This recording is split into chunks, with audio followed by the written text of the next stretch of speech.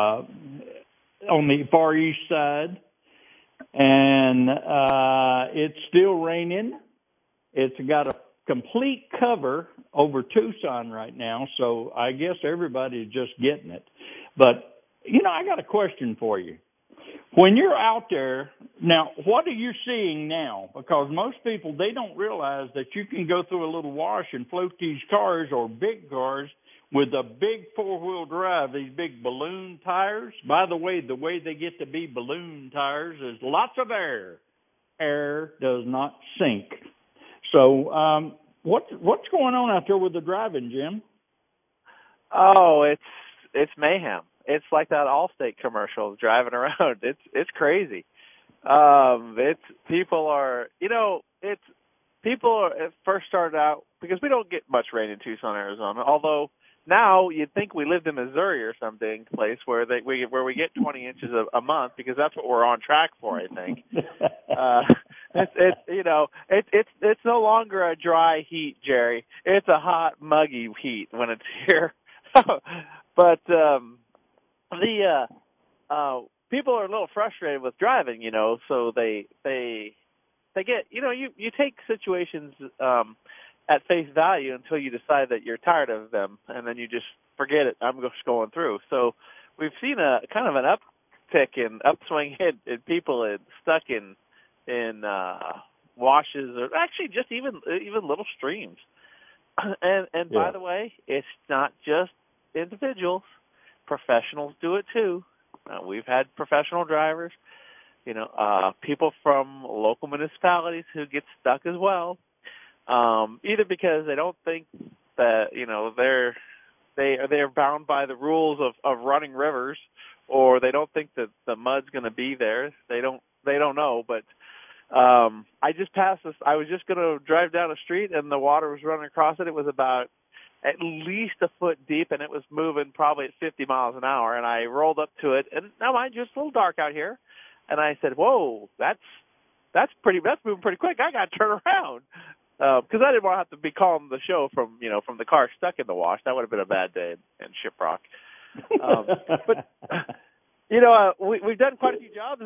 It's funny. Well, it's not funny. It's interesting because we did a job with a woman who had a little Ford car, and she followed a Jeep through a wash. Now, mind you, the Jeep had 37-inch tires and had a 6-inch lift kit with a 4-inch body lift. It was set up for four-wheel and rock climbing, whatever. And he drove through the wash and didn't think anything about it. Okay, I get it. It's his choice. But so she followed him and immediately drove in, and what happened? Well, she fell off the edge of the road because the road had washed away because the water had cut the sides of the road. So the nose of her car was stuck in the water, basically. So as she drove in, it stuck and then slid on down. So the back wheels are kind of up in the air. And what was her response? Well, the guy in front of me made it. So just because the guy in front makes it doesn't mean you can make it. So don't do it. Just don't do it. Had a couple others where, it's interesting. We talk about rain and water flowing, and we talk a little bit about as the water flows. It's not clear water. It's not that blue clear water. Probably like what you saw back east, Jerry, in those nice streams where the water's clear and you can see all the way to the bottom.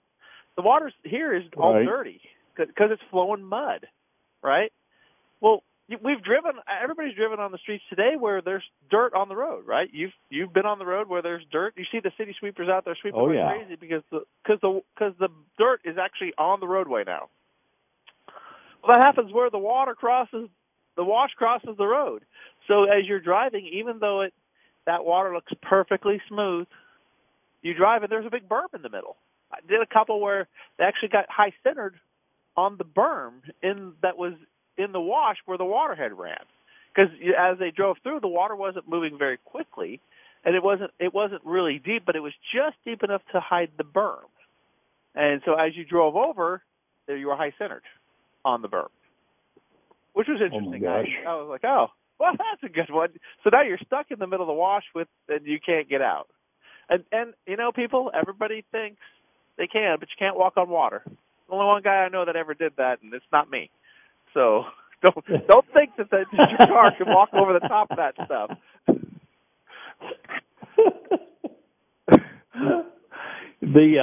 I know that when you go to a place that doesn't have a bridge or even a pavement, and if it does have a pavement going across like Tanque Verde does, you can drive down, you can go across the pavement, but it's hard to see where the pavement is when it's running. Now, when the water goes over the solid pavement and drops off the side that the water's flowing to, it creates like a ditch. I mean, it just creates a wall that you slide that car off of, or if you miss it when you're driving through, you have no road. I mean, there is no road on the other side of that pavement. So you get off in that and you get in trouble, and then you got to call. And, of course, you got to remember, don't panic while you're there, but you have no business there anyway. When in doubt, turn around, people. I mean, I do it all the time. The other thing that we've got to consider is I don't know how hard the wind blew last night. You probably don't know. Maybe it dropped some power lines down that nobody knows about yet. Or I know of on Speedway they've been replacing poles for the last like a month. They've been replacing poles going out there. Some of them I've seen one that was been over on Escalante that it looked like it was bowed over. It looked more like a bow and arrow. And I'm going, wow. So you don't know what's laying out there. You don't know what's come across. You don't know what that water has brought into the middle of the road. If you want to hit a rock about as bigger than a basketball, and if you think your car will go over a basketball, that's one thing. But that Jeep that lady followed in there, he's got a high center. If you're low, the water hits the door panels and stuff. That's what moves that car across. And that's what helps move it with the water, because you're trying to dam up the water that's coming across. That big 4x4 she followed across, it's got 4 tires on it. It's got about probably a maximum of 18 inches on a tire that's actually creating that dam to hold the water back. He's got 4. He's got the high clearance. He don't have the body in the water to have the water push it along. And you don't follow these these raised big vehicles, because they got a lot more weight than you. They will push it on down. These big tires they've got on are designed to run in water, so they shed the water instead of hydroplane over them like you do. And just that's a bad choice. You see one go through, say, "Hey, yay, you made it!" I'm gonna turn around. That's true. He's going on out. He probably haven't noticed that you're floating downstream, because he's too busy driving out the other side. So that's correct.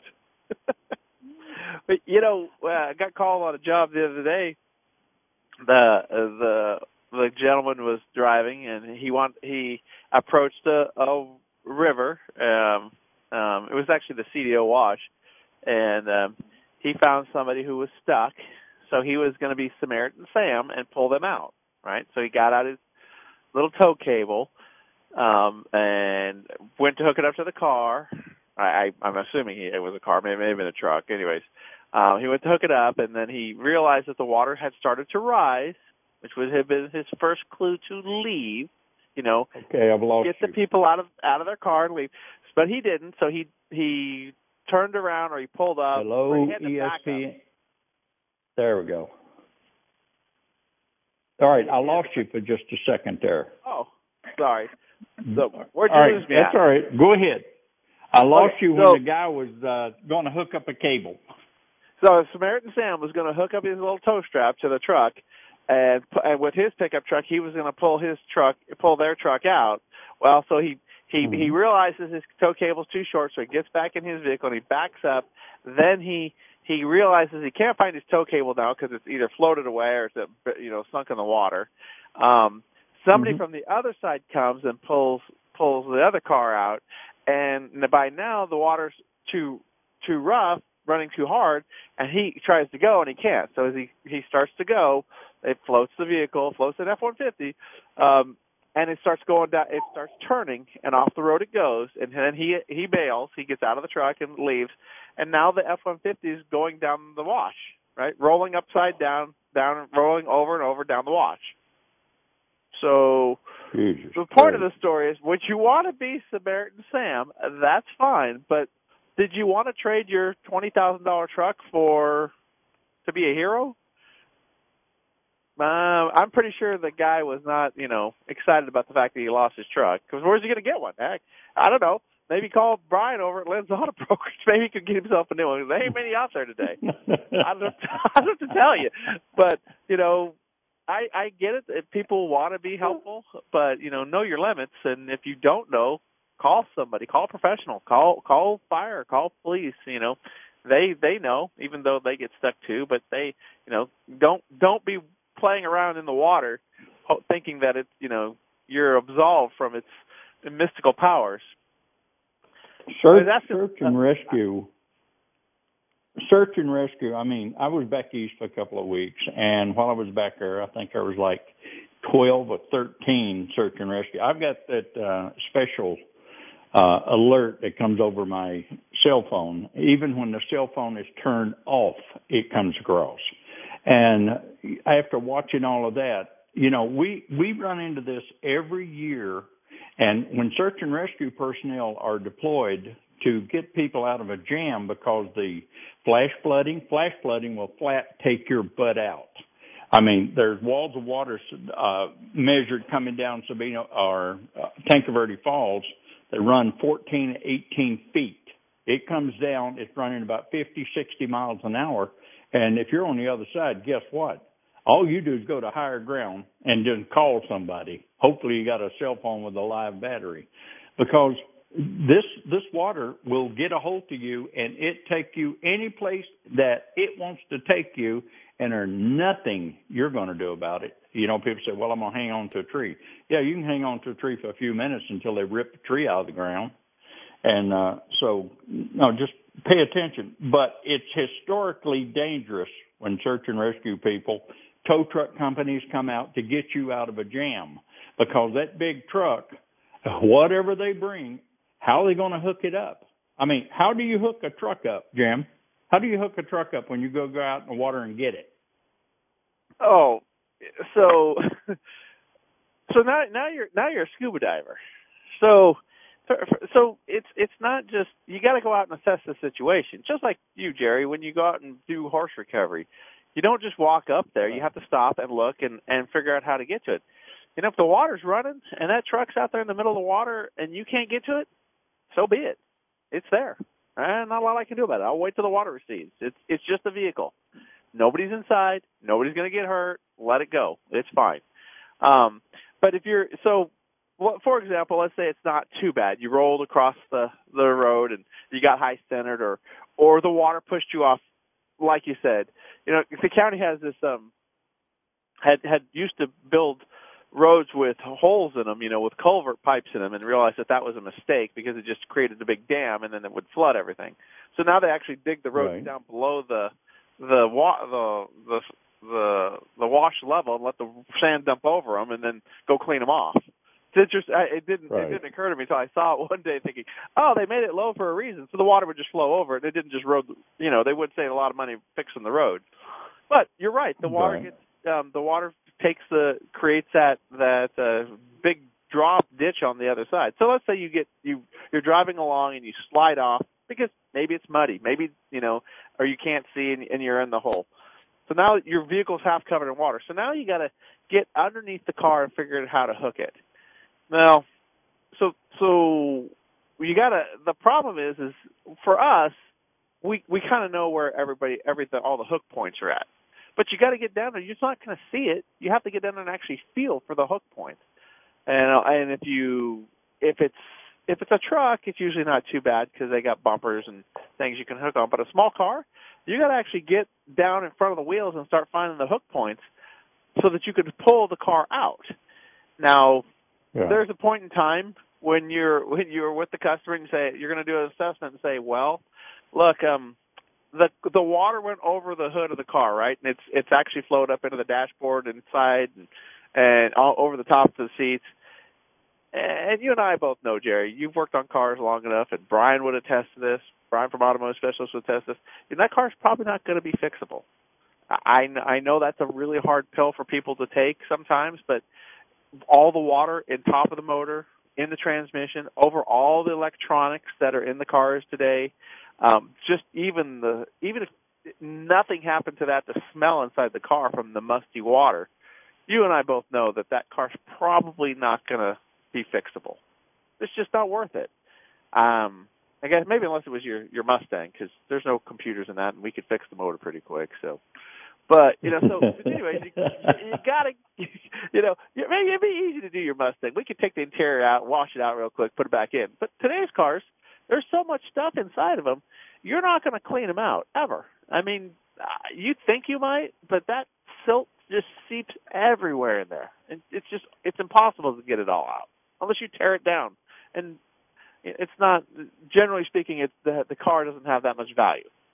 But so anyway, So you're going to try and get in there underneath the car, and you can't just throw a hook on it and go, because rear suspension on cars today are really, really light. They're very fuel efficiently designed, so they have very little weight and very little structure except to do the job they do, which is to hold the tire in place. Front ends are pretty good, but you usually don't get to the front end because people were driving forward, and the front end is off further down into the ditch than the back, right? So you get to the back of it. So you have to reach underneath there, and you have to feel for the hook points. Well, yeah, the water. You're standing in the water now, and you're trying to kneel down and get underneath there and get to the hook point to get it hooked up to get that thing out. Sometimes that's a doable thing. Sometimes it's not. Sometimes you have to find an alternate, cross member or, secure point to hook to.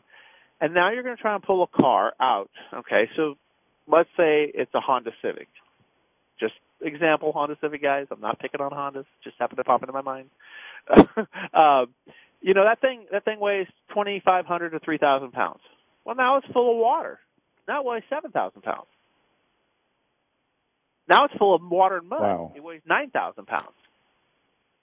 Wow. So now we're trying to figure out how to, it's not that the truck can't get it out, but the normal transport tow points are not designed for that type of weight. They're designed to pick the thing up, roll it, have a rolling load up a truck onto a transport truck, be secured down and go. They're not designed to take 8,000 pounds of winch pulling.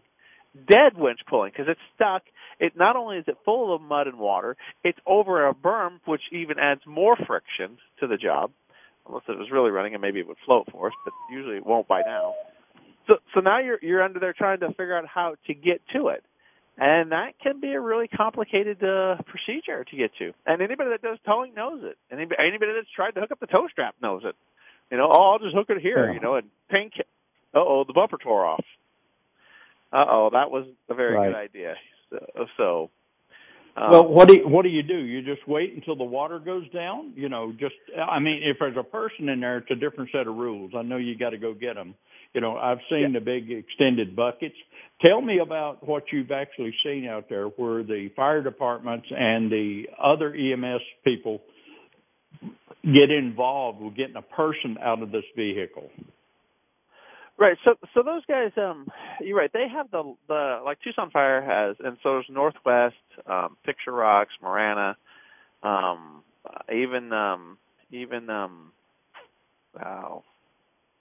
can't think of the guy who's out by us. The Rural Metro. They have the extended ladders. Rural Metro, yeah, the extended ladders that go out. Those are the best ways to get them because they can stand way back on dry. And they can reach out, 80 feet to get to the person, and then they can tether down and pick them up. Walking. They used to do the walk out there. They try not to do that anymore because it takes a lot of time. It's complicated. They're really good at it. Those guys are. I got to give them credit. They're really good at getting people out. Once they get the people out, you're golden.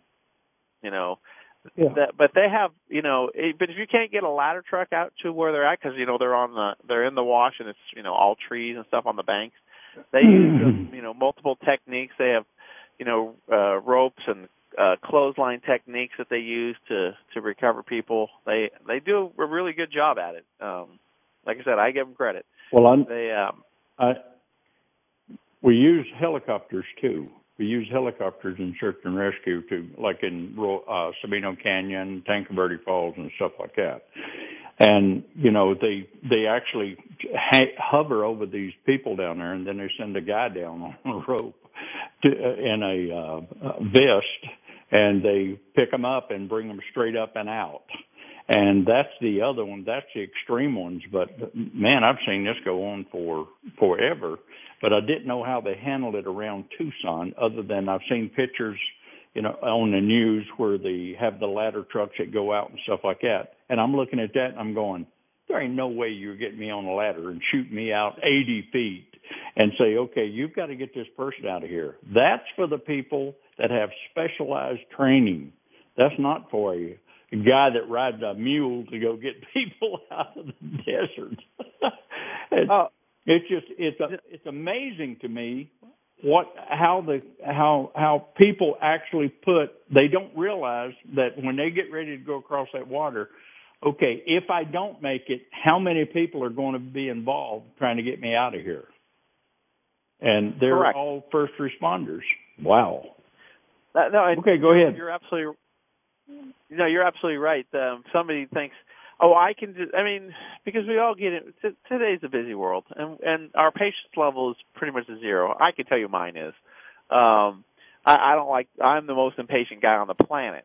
But I also have enough. I have enough knowledge to know, hey, that's a bad idea. Don't do that. But yeah, and because we've been driving now in Tucson, we've been driving around streams now for 2 months, and I'm tired of driving around the stream. I don't want to drive around the stream no more. I just want to go straight home. Well, you're right. I make that decision, and how many people is it going to take to get me out and get me back? So, it's, for example, I get out there and I get stuck. So now it's the fire guys that come out. And it's not just one. There's a whole crew of guys that come out, right? And there's a whole fire department that comes out to get you. So there's 5 or 6 guys out there, probably a supervisor out there, a battalion chief. Then there's the tow guys that are going to come drag the car out. Oh wait, now it's going to go to a yard. Now it's your insurance people that are going to deal with that, with your car for the salvage. Now it's you having to deal with all these things. So that one simple 30-second decision is going to affect you for the next 30 days at a minimum, provided you don't get hurt and nobody else gets hurt, for all the stuff you're going to go through now, all the hoops you have to go through, and all the expense you're going to have because you were going to be impatient. And that's kind of something that people forget about. They're like, my car got stuck. If I got it fixed, let's say, I rolled it into the wash and I sucked a little water up, or I just stalled it, right? It just stalled for some reason. And it only cost $1,000 to fix. Was that 30 seconds worth $1,000? The car got washed away, so now I got to buy a new car. Was it worth the $15,000? And these are avoidable situations. You don't have to drive into this situation. And so now the other thing is, Jerry, like you and I have talked about before, you drive into this situation and you create an emergency circumstance where the first responders must show up. Well, there's only so many of those guys, and bless their hearts, they're doing the best they can. They're out there in full force, but you're tying up 5 guys because you decided to make a bad decision and drive into a wash. What if there's somebody who's down the street who is actually having a heart attack who didn't get the option to not make that decision? Now you've tied up them when somebody else who really could be, who has no option. You don't get the option to have a heart attack. It just happens. Do as you might. So you've tied up those resources because of your stupid decision when somebody else might need those resources for something that they had no control over. And those are things to think about when you think about driving in a wash. Oh, well, I'm trying not to be the guy that walks on water right now. Okay, these are the things we see. Well, your first line out there, I talked to you a little bit when I got back from Carolina, and you've been running around pulling people out of washers, getting them out of ravines, and I'm going, wow, I just don't think that most of us actually sit there and think, okay, well, that always happens to Jim. That don't happen to Jerry. And that's just not true. I mean, if I go across, and it depends on which vehicle I'm driving. If I'm driving my Honda CR-V, if there's a mud hole that covers half the road, I'm going to stop and wait until the other traffic clears on the other lane. I'm going to cross that double line, and I'm going around that mess. I'm not going through it. Hydroplaning, I seen a little teeny weeny. It was a Prius the other night. He come through, and I'm going through in a 8,000-pound diesel, and I'm putting along, and the water's running maybe 8 inches or something like that. I know the road. I know exactly what to expect in it because it's only about 10 foot wide, and no big deal. This guy comes through on the other side where the water has puddled more, and I know the road had puddled more. He hit that thing with a little Prius. I looked at my rearview mirror. I couldn't even see him. And he went on through. I think he actually hit it so fast he skated through to the other side so he could get back to traction. Because that Prius is on the ground. And I mean, the water coming off of that thing was incredible. And so I watched him in case I needed to call 911 and get some help out there. But he actually made it. That is the exception to the rule, people. Do not do it. Do not do it because, the water. Keep in mind, these cars, a lot of your little small cars now are turbocharged. They're like my diesel. They're turbocharged. Well, your inlet to the turbocharge, that vacuum cleaner that's sucking air into your engine is only about 16, 17 inches up off of the ground. So when you go through water, and you start picking that stuff up, and don't give me that crap about the splash guard up front. Know all about it. Also know that if you slow down or if you speed up, you still have a chance of that turbocharger pulling in water. Water to the engine does not compress. That's when you get into it, and I think Brian alluded to that while I was on vacation. The water does not compress. It will bend rods. It will blow motors. And there ain't nothing you can do. And if you're in the middle of that thing, by the way, it's instantaneous. It's not like you're running out of gas and goes chug, chug, chug, chug. No, it goes boom, and that's it. The engine is hydro-locked. And when you do that, that's when the real money starts as far as your engine. It's just, and then the water going through. How many of you out there run through these little washers? You say, "Oh, it's no biggie. Let's take Jerry. Okay, Jerry's got his big diesel. He drives through the water, and it's a little deeper. Maybe he shouldn't have done that. So what can possibly happen? Well, if you get through the water, and the water comes up into your differential and gets into the breather hole from your differential. And it gets up into your bearings on your older 4x4s and stuff like that. Do you remember to take it in and have all of that garbage changed? Do you remember to take your vehicle in and say, okay, I backed this thing in a lake. Actually, I drove it through a lake, and I've got potential water problems that's going to come back and get me in 6 to 8 months. That's when it starts rusting out because the lubricant in there is now contaminated. And you don't think about what happens after you go through this stuff. Now, we expect to see a lot of rain damage type vehicles because we've been around for 46 years at Simmons 4x4, and we expect to see these things. You also have the little guys that like to go out in the mountains up at Chiva Falls, as Jim can attest to, and play in the mud.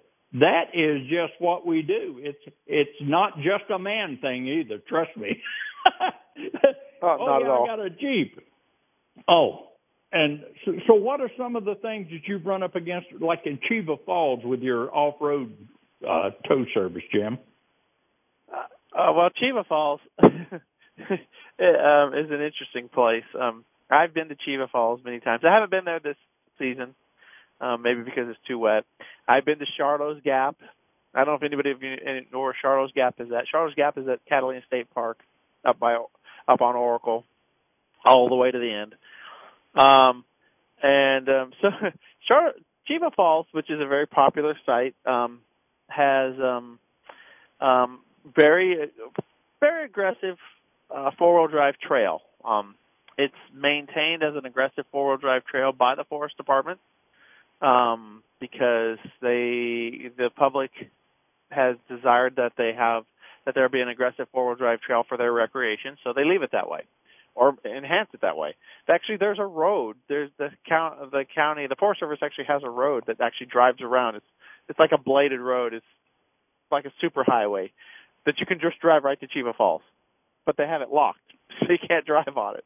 And I always ask the guy, I said, "Can I get the keys so I could just drive around here and get the car out and come back?" And he's like, "No, you have to go through there. So you have to go through the fall. You have to go through the gap, and then you have to go to the falls."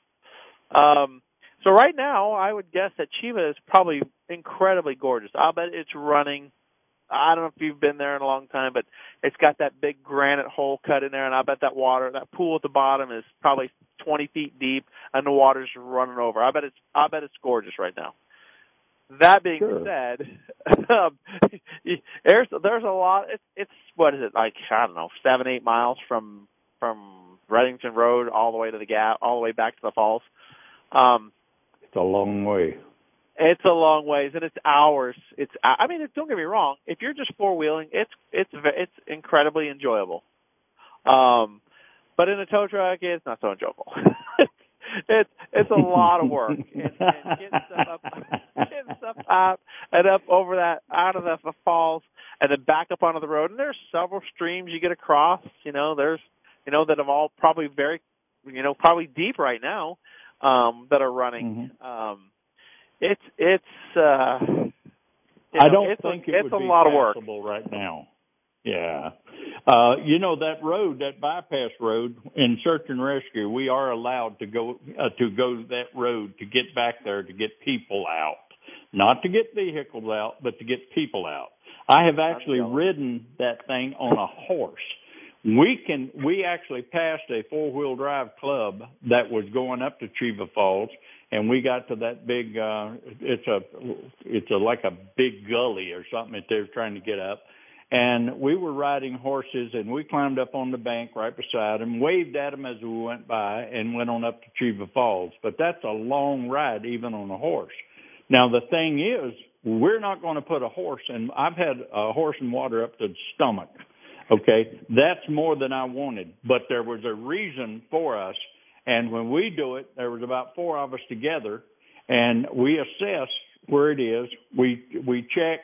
And, we can strap somebody in with a rope, and then he can test the depth of the water. But you don't check the depth of water with both feet. If you got a stick or something, one. But if you got flowing water and it's coming down hard, people, your little 190 pounds is not going to hold back. It will carry you out of there. So, it's just something that's when I say it's dangerous when you're out there. Search and rescue is inherently dangerous when you're out doing this stuff. We know that. We train for it. The emergency medical services, they train for it. The fire department, the police department, all of the guys on the first responders know that this stuff is actually dangerous. You go look, well, there's a little water running across the road. We know what happens when you're going across the road and they say, well, there's no chance of a flash flood because it's already running. Wrong. Wrong. You're correct. Wrong. Absolutely. And when you see it running down Tanque Verde Wash, it takes 8 hours when it rains on the backside of Mount Lemmon to come down to Tanque Verde Wash here in Tucson. So you've got rain that's in from your little side contributors, and it's running, and the wash is running. You think, oh, well, no problem. What you haven't seen a wall of water coming down after you yet. And I'm going to tell you something. If you can get somebody with a drone that can fly over there and take a picture of it and then post it so that you'll get an idea of what a real flash flood looks like, even the small flash floods that run about 1.5 to 2 foot, they hit at such a velocity, they just take you out. I mean, they take your car. They move your car. I don't care if you're driving a 3/4-ton Dodge truck. It'll take that too, because it gets up to the body of the truck, which is the dam, and the dam will not hold back that water. So, it's just something to keep in mind. Okay, go ahead, Jim. I'm done. All right, we got a caller. Let's go with the caller. We got Stu on the line. Stu, good morning. Welcome to the show. Morning. I just bought a 2014 Ford F-150, and every once in a while I sit at a stoplight, and my oil gauge goes down to low, and my oil indicator light comes on. What does that mean? What year is this again? Goes down to low, and my oil indicator light comes on. What does that mean? What year is this again? Turn the radio off. 2014? Okay. Turn your radio off, Steve. We've got a lot of backfeed on it. All right, I got her. It's a 2014. Okay, 2014 F-150. And when you're sitting there, you go low.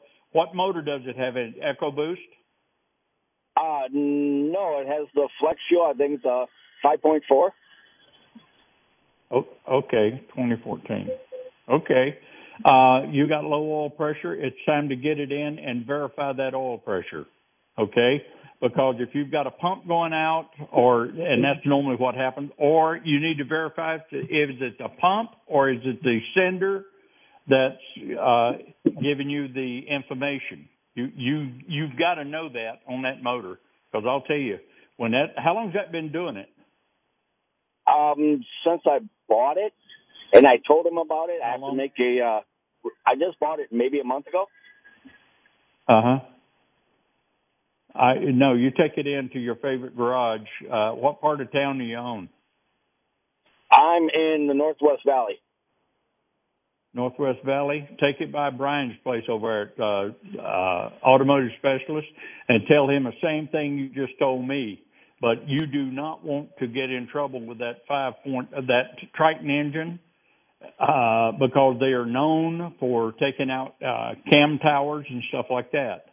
You have to get it in. I'm telling you this because you say you've had it a month. You're running on the goodwill of that engine. Go in and verify and find out why that oil pressure is varying like that. It only takes about 7 pounds of oil on some of the old motors to actually keep them running. However, that's not recommended, because normally that 7 pound, I run a 427 Ford as a stock car. It idled at 7 pounds of oil pressure, but when you hit the accelerator, it went to 60.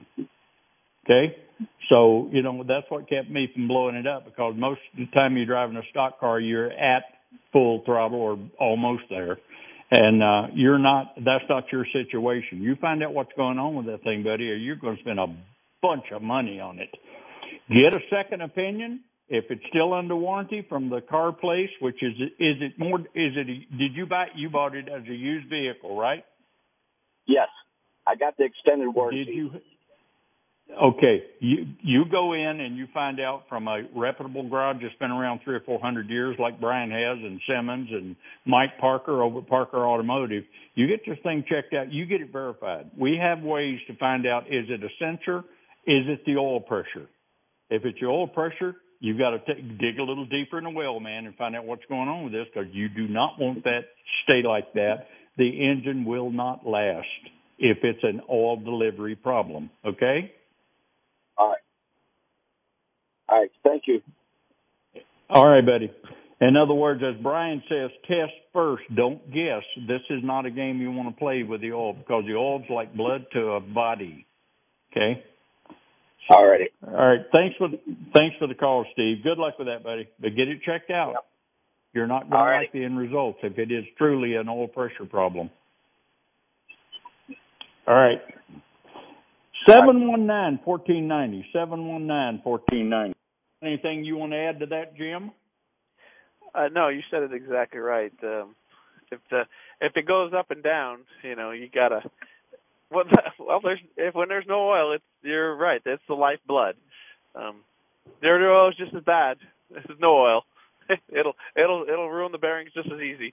But yeah, you're yes, it will. Living on borrowed time. living on borrowed time. Yeah, get that thing And then- checked out.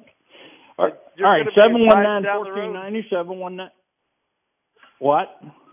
Oh, I was just going to say, you're going to be riding down the road, and it's going to stop in the middle of the road, and then you're not going to – it's going to be a bad day. It's going to be a bad day, especially when you take it in, and it's something that could be prevented.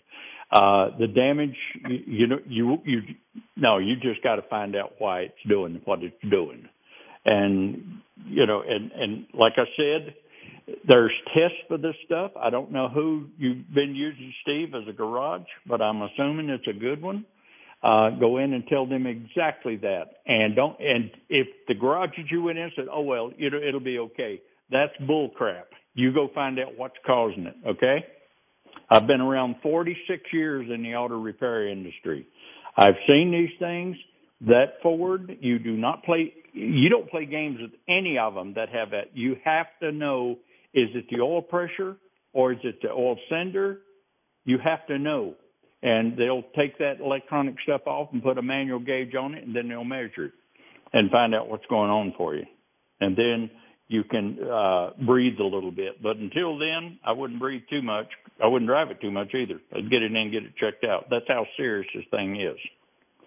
All right, 719-1490. Any questions you have, we're going on about what can happen and some of the things that Jim's seen out there as a first responder to water situations where cars are in the water. You have situations where a car's in the water. You have a situation where people are in the car that's in the water or in the truck or on top of the truck. And we're trying to tell you some of the things that has to happen in order to get you out of that situation.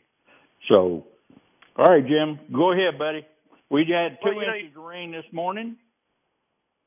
I'm sorry? And we've had 2 inches of rain. It's still raining at my place. So go ahead. It's warm. Go ahead just a little bit deeper in the water. So you were talking about turbochargers, Jerry. I hadn't even thought about that. When you're driving through the water with the turbocharger, you're right. It's a big vacuum cleaner. As Jerry knows, a normal engine, unlike a normal V8 engine, takes about 350 CFM at idle, 200 CFM at idle, and 600 at full throttle, something along those lines. It takes 11,000 gallons of air for 1 gallon of gasoline. That'll give you an idea how much air is moving. But that turbo... And I don't know... Yeah, go ahead. That turbocharger, when that turbocharger has the ability to suck the air from a lot of area and bring it in, right? So you've taken your vacuum cleaner and you've ran it over the rug and it sucked it up.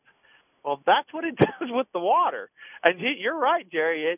You don't even have to be that close to the water for it to start sucking it in. Even if it just grabs the top of the water off, just starts grabbing in, not of like a full amount, but starts grabbing off droplets, so the air is now saturated with water. And that has a detrimental effect. And then eventually, if you get the farther you go, it sucks it in like gangbusters because, the point of the turbocharger is to increase the air to the car so that you have more power. Usually turbos boost them, 6 to 8 PSI, maybe increasing the airflow 50%, 40, 50% to get your boost up, to get your power up. That sounds about right? That's right. Yep, and then it'll fill up the air box where your filter is, and then once it gets that air box, the filter is going to say, okay, here we go. Here comes the garbage. We got to take care of the garbage. Water is garbage to an air filter. Now, if you take an air filter and you hose it down, that's the reason, like on oil changes, or air filters like the K&N air filters that are oil soaked. That's the reason when you clean them out, and you soak them and you clean the filament out, you have to let them set 24 hours to make sure it's really dry because it has to breathe. If it don't breathe, that turbocharger doesn't care. It will pull it right through into the turbocharger because it's wet. It's a gauze filter. It's going to come apart while it's wet with that much suction on it. And then you're going to have additional problems. And you got turbo problems then. You're going to have engine problems then. So I can't stress enough about, hey, you don't go through the water with a turbocharger. It's going to say, all right, now we can suck some water like a shop vac does when you've got water leak around the house or something. You use a shop vac to pick it up. If you have a cleaning agency to come in to take care of a water where the water heater's broke or something like that, they use the same thing as a shop vac, a lot of power to pick up water. Well, they're not sticking it. They're sticking it in a big container. They're not sticking it in that motor that's operating on the top of that thing or the lines that are actually pulling it to it. They've got a reservoir. The only reservoir you have is a little air filter box where the air filter's stuck in it. Trust me, it don't hold water long because you've got a turbocharger saying, okay, well, it's going to bypass, we'll just suck it in. Voila, you got a problem. And you're right. Go ahead. It sucks it in right now, and it don't take much. It's not like a shop vac that can keep sucking the water in. It sucks in, a quart or a pint, and it's done. You're done. So the water flows right through. All it needs to do is get the one piston. One piston. It hydrolocks and nothing moves because water does not compress. Okay? All right. And now, what else are we going to... All right, I got another question. Now, of course, COVID is we've been dealing with that the last couple of years, and I got to thinking, what do you do? How do you train your guys to deal and stay safe? Excuse me. While you're actually, let's say that I come in or I call you and I say, okay, I got my diesel stuck in the water. I need you to come and get it out. All right. You know me. You know that I've already had all my shots and stuff like that. But unfortunately, it's really not the top of somebody's bucket list to say, okay, you can come and get my vehicle. And the first thing you have to be conscious of, because you got personnel that you're putting in, for lack of a better word, harm's way. How do you handle something like that? I mean, what's your procedures or your policy on that? That's a great question, Jerry. So COVID has altered the way we have to interface with customers, and just like customers interface with us, interface with you. So you get a car, now it's you have to ask, hey, it had dropped a little bit, but now it's starting to creep back up. So we have to go back to asking, hey, have you been vaccinated? Have you had COVID symptoms in the last week or month? And, so right now, normally you've been getting a no answer, but because we transport a lot of vehicles that transport personnel, we have to ask them too. So for example, like the Sun Vans or the medical transport people, they transport people all the time.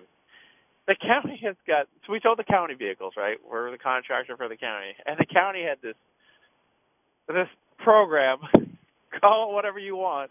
They had a program. It was actually on their website. So they came up with this plan to take volunteers. They wanted people to volunteer who had valid driver's license to drive around the county van.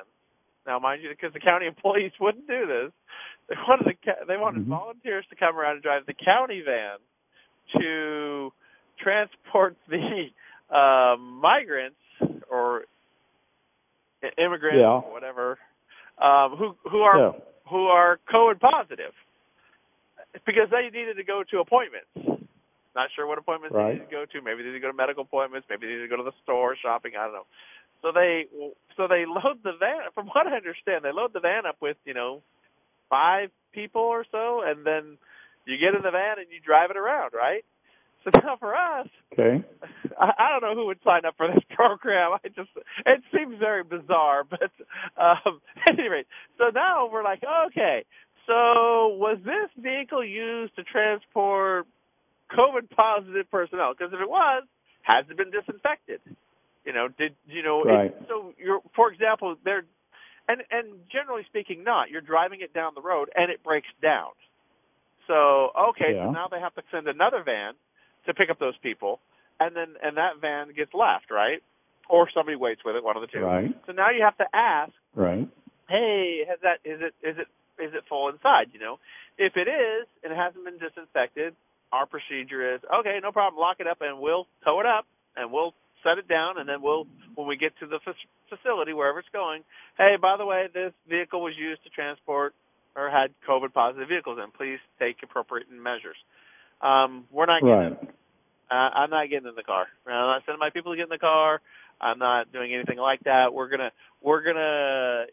Trust me, we can get the car on the truck without the keys, with it in gear. It don't matter. We're really good at it.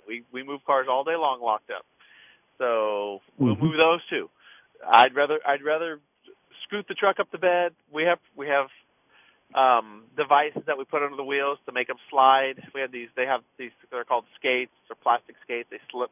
It actually rides the tires up on the skate, and the skate rides along the bed or on the parking lot. So it just scoots right up the truck. We get there. We can set it down. Same procedure. Set it down, and then we're absolved. We didn't get around it. We used gloves. By the way, we're using gloves all the time, anyways. We use gloves. Yeah. In our work because of the chains and the equipment we use is hot. Oh yeah. Incredibly hot, and it's jagged, and when you're working on cars, it's hard when you're working underneath the car. You can't. It's greasy. Okay, so you use all the safety precautions that's recommended for like COVID. You have to assume that, okay, this thing, like the steering wheel, and I'm glad to hear that you actually tell the place you're towing it to it, like Spectre Minor Road or something like that, so that they can, they'll have a heads up on it. We assume at Simmons that when they come in, they get steering wheel covers, seat covers, and all of this. But we wipe it down before we even do that. I mean, we wipe down the places that people are going to touch: door handles, steering wheels, gear shift levers, and turn signals. Of course, people don't use turn signals anymore, so but we still wipe it down just in case they do. So you're right; they don't use them. No, all right, and it's important for us to communicate that to a shop or anybody for that matter. We've set this vehicle down. Please be aware. It's locked up, so you can't get inside of it. Right. Right. Please be aware that this could have potentially COVID positive germs inside. And then when we relinquish the keys to somebody else, because now we've basically given the chain of custody over to the other person. Make sure you tell whoever you get this to, write it down, put the keys in your pocket, don't let them in it till you send somebody out there to clean it, or some of the dealerships actually have they have a lot of, everybody has got the spray, but a lot of them have the weed sprayer thing, and they just spray them down like a steam cleaner. Spray that down like you're degreasing the car. So which is fine, that's what you do. Yeah, and then you got to be sure to wash your hands after you get through handling this thing. Of course. That's interesting. But towing some of the stuff around, people need to just pay attention, especially with wash your hands. Wash your hands good. And use the mask. Right now, you've got part of the people that can use the mask. If you've been vaccinated, you don't have to use it, blah, blah, blah. But when you're older and you're in the high risk, I don't see anything wrong with people wearing masks. I still see them in grocery stores and stuff like this. I don't have a problem with that whatsoever. But when you look at the automotive repair industry and you see, okay, we've got these vehicles coming in. We don't know who drove them. I mean, we know who drove them. We don't know. We're not going to ask, did you have your shots? They want to volunteer. You're right. I'm not asking that. And it gets real tricky. So you have to assume that it's potentially COVID. it could be COVID infected. It's just almost like diabetes. Most people that have type 2 diabetes don't even know it. So, it's just something that you have to anticipate. All right, we're running out of time at this hour. This portion of the show has been brought to you by Spectrum Ina Road Auto Collision. They're sitting at 4425 West Ina Road. The phone number is 744-4454, 744-4454. And they also, I was talking to Javier, and they do the same thing that most of your repair facilities do now when they get a vehicle in. We have to assume that it could be possibly COVID virus located somewhere in the car. And we've got the spray to spray them down. And, and we take care of it too. Spectrum does the same thing. So if you have a collision or you need to have a vehicle towed in for a paint job or something like that, Spectrum Ina Road Auto Collision, absolutely excellent at matching the paints, at fixing the repairs. Keep in mind, there's a shortage of parts still that we have to deal with. So, may not be as quick as what you thought it would be, but just be patient, because I was in there when they were actually trying to track down parts, and they were like 2 weeks out and stuff like that coming in. So Spectrum Ina Road Auto Collision, 744-4454. All right, we're out of time for the first hour, or we should be. Andrew, where are we at on the hour? You guys got 1 minute left. Oh, good. Well, Jim can talk for 1 minute. I can talk for 1 hour. In fact, Jim can talk for 1 hour also. I don't know. Can I talk for a whole hour? I didn't talk the whole hour. Sure. 1 minute. Sure. So if you guys are out there driving around and you break down, give us a call. Do me a favor. Don't get if you get drunk and you need a ride home, call us. We'll come get you. Let me put that PSA out there. Yeah. Yeah. Good. Good. If you're sitting at home, if you guys are okay. if you're drinking and you because it's raining and it's the indoor activity that you enjoy, good for you. If you need a ride, that's home, right. All right. Well, we're out of time on the first hour. Join the second hour. We'll be right back in 2 or 3 minutes. 719-1490. And we can go to anything that you have a problem with on the vehicle. Just give us a call. We'll be right back after these messages.